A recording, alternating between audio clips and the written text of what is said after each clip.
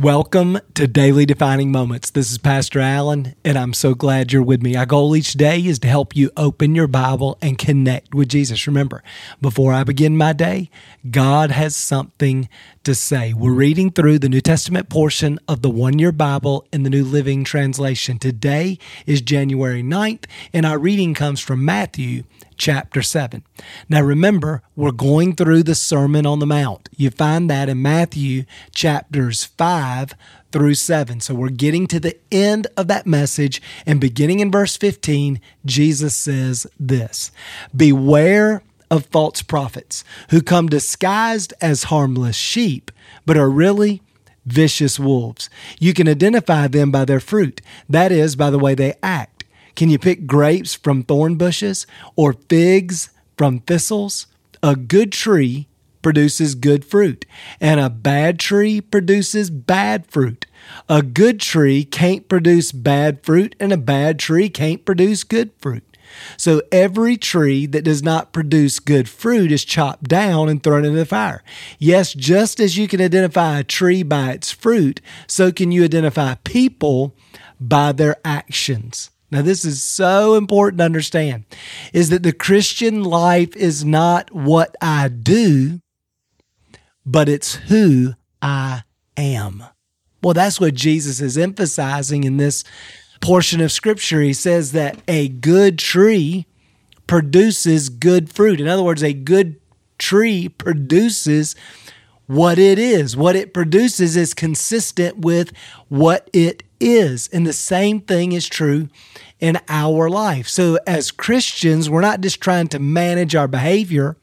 We're trying to allow Jesus to transform our nature and produce His life and character in us. Now, the way we find out who we are is when we're under pressure, right? If you were to go into your bathroom and pick up a tube of toothpaste, when you squeeze that toothpaste, when you put it under pressure, what's inside comes out. And the same thing is true for us. When life creates pressure, what gets exposed is our character, our heart, what is most true about us, who we are, not who we want everybody to believe we are, but who we are. It comes out, which creates a redemptive moment, an opportunity for us to invite Jesus into those places to heal us, to change us, to transform us from the inside out. So just remember, when you're going through a crisis and all of a sudden you begin to see some things in your behavior or even your heart that you don't like, that you're not real proud of, well, don't blame your circumstances. Your circumstances just created pressure. The problem is in your heart, but see it as an opportunity, a redemptive moment for God to move into that place and to bring healing and lasting change. Now watch what Jesus says next. Verse 21, "Not everyone who calls on me, who calls out, 'Lord, Lord,' will enter the kingdom of heaven. Only those who actually do the will of my Father in heaven will enter. On judgment day, many will say to me, 'Lord, Lord, we prophesied in your name and cast out demons in your name and performed many miracles in your name.' But I will reply, 'I never knew you.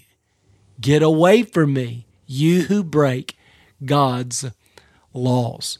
So here Jesus says being a Christian is not just what we say. This reminds me of what James, the half-brother of Jesus, says in James chapter 2, where he says, listen, becoming a Christian is not about what you believe or what you say, but being a Christian is faith demonstrated by works. And that's what Jesus is describing in these first two metaphors.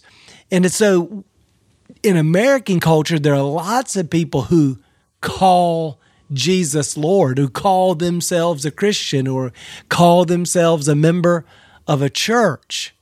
But their life says They don't really know God. Again, this is one of the reasons why a few years ago we were so intentional about changing our mission statement to be clear, to clearly define what it means to follow Jesus.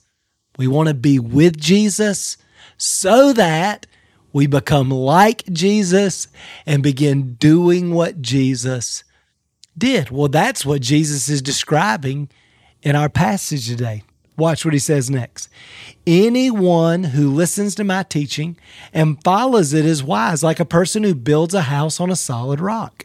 Though the rain comes in torrents and the floodwaters rise and the winds beat against that house, it won't collapse because it's built on bedrock. But anyone who hears my teaching and doesn't obey it is foolish, like a person who builds a house on sand. When the rains and floods come and the winds beat against that house, it will collapse with a mighty crash. So when we're with Jesus, in other words, we're in the Word and we're listening to the heart of Jesus, we're trying to understand who He is and what the kingdom's like and what He's inviting us into, and we begin building our life on His Word, on truth, on His teaching, on the person and the life, the example of Jesus. When we build our house on that foundation, it will stand through every storm. Now, that doesn't mean the storms won't come, but your house will stand in every storm. Listen, I'm a pastor and been a pastor for more than 23 years now. Storms come in my life, but because my life is built on the rock, the foundation of Jesus and truth and His Word, the storm doesn't knock down my house. That's why this podcast is so important, is we're beginning our day, every day, opening God's Word and allowing Him to teach us, to instruct us, giving us truth, giving us His Word, giving us wisdom that we can build our life, that we can build our house upon, because the storms are coming. But we don't have to be afraid of those storms. Our house will stand in every storm. Then finally, verse 28, when Jesus had finished saying all these things, the crowds were amazed at His teaching, for He taught with real authority, quite unlike the teachers of the religious law. Well, just like today, in Jesus' day, there were men who were teaching truth. They were teaching the law. They were teaching the rules.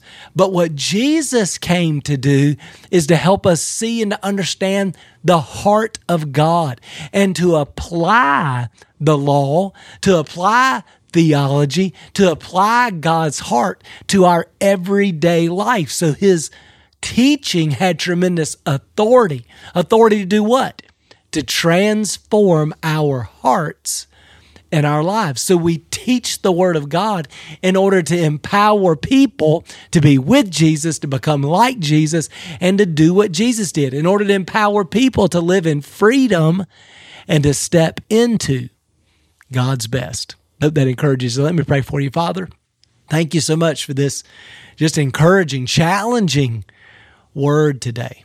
God, we pray that you would transform us from the inside out. We don't want to just manage our behavior and live to try to impress people or to convince them that we are someone we're not.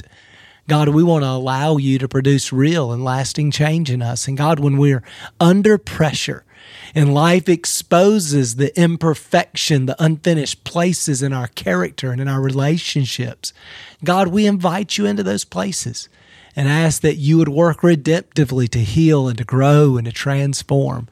God, we want to serve you as Lord, not to just give lip service to that idea, but to live to please and to bless you. God, we pray that you'd empower us, help us to build our life, every decision, every relationship, every moment on the truth of your word, so that our life will withstand all the storms that we'll face until you return.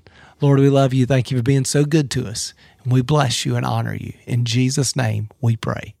Amen. Well, thanks for being with me today. I hope that encourages you. Remember, before I begin my day, God has something to say. We'll see you again tomorrow.